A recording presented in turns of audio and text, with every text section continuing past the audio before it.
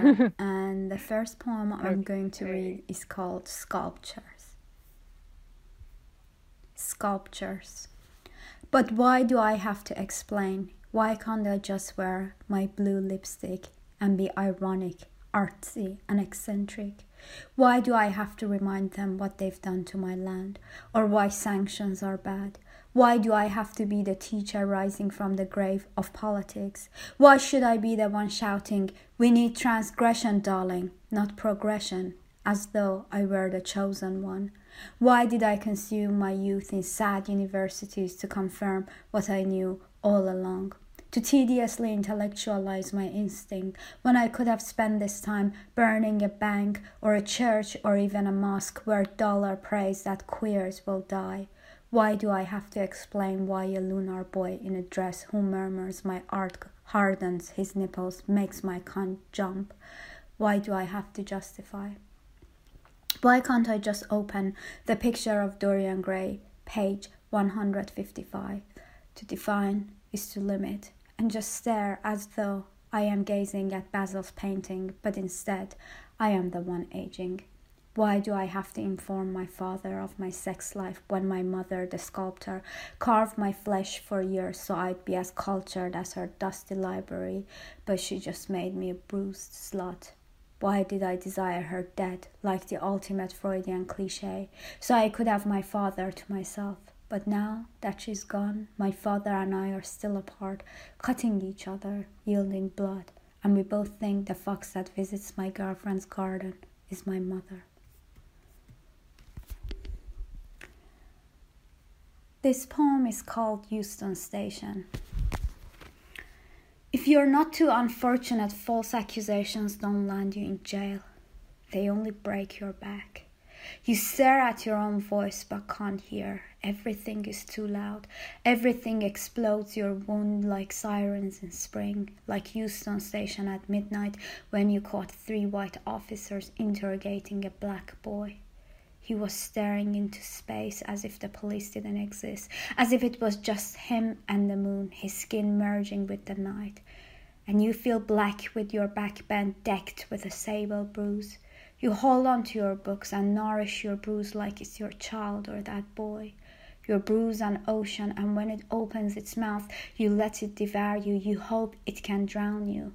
It never does. It spits you back into your white room, snickering, just a false accusation. Why is your back bent? Why are your eyes red? Why do you care? False accusations come and go like period blood. That black boy is probably free now, like you are.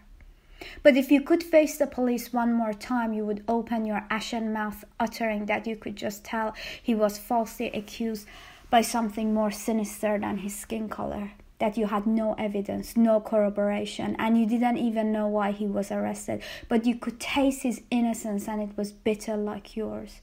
But you whirl and turn in the gym mirror, getting fitter, supposedly stronger.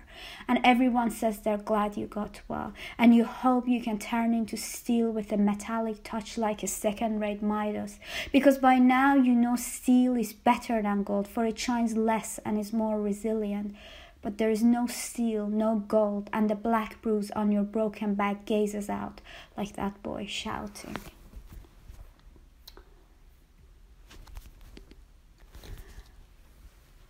The final poem I'm going to read is a tribute to my hometown, and it's called The Wicked Capital. Tehran means reading never-ending Russian novels under my duvet. Glitterless gay parties until the morning azan, until the birds scream.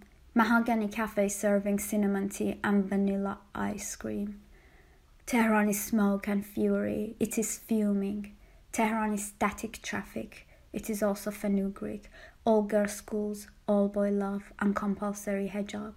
And the evergreen Shahid Beheshti University where we exchange gay kisses. But gay did not mean happy, it meant homo, whore, harassed, faggot, corrupt, beautiful. The university whose rules we shattered in our attempts to become Lord Byron, a garden that is still shining, a neon green sun in the northwest of Tehran that inhaled our ashes while we smoked our youth and spat colonial classics, empowering ourselves. Now the question is, will we ever be truly empowered? We, the despondent snobs from the top universities of Iran who ended up in the bottom universities of Brexit land, dump land, the North Pole, doing degree after degree after degree, so they can forget our skin color and forgive our accent, even though we are pale like flour and quiet like infected parrots. Will we ever be empowered? In Tehran, we are still powerless, even though it is officially our homeland, our sealess port. Tehran, the harbor of pollution where fast cars screech American pub in ambivalent alleyways paved with martyrs' blood. I have never seen a city capable of containing so much love and hate. Tehran is my parents and our house, my siblings and my best friend, his passion for beautiful boys and avant-garde theater and the scenario of our eternal escape. Tehran is my grandmother, cherry pickles that she made just for me with specifically rotten sour cherries that surprisingly tasted like God, her God that was not my God and became a gap that devoured our love. Tehran is my real room, my bookshelf, my vanity table, crowded with bottles of blue varnish, my first rainbow flag. Tehran is aromatic, herbs, saffron, dried lime, turmeric, salt, bloody beans, red meat, brown flesh. After Persian cuisine, nothing tastes great. Tehran is Arabic prayers and Persian poetry, bookshops floating in the sizzling summer streets. Furugh Farrokhzad, Sohrab Sepehri and Sadiq Hedayat, but also preposterous books such as bad translations of American self-help and Mein Kampf, everything for a cheap price.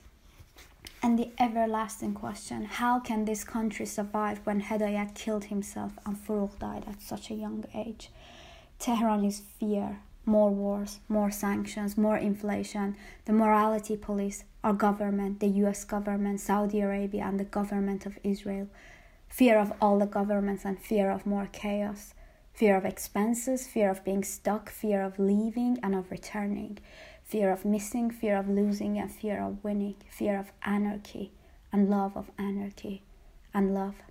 Living in Tehran is like being in love with the villain. Everyone judges and wonders why, but one will not lower oneself to explain the attraction. The moment anything is justified, it becomes boring, common, worldly. This is why when people ask where in Iran I am from, I respond, the wicked capital, saturated with gold oil, dripping with black glory. Come in, but stay out so you won't regret it. Thank you so much for listening to me.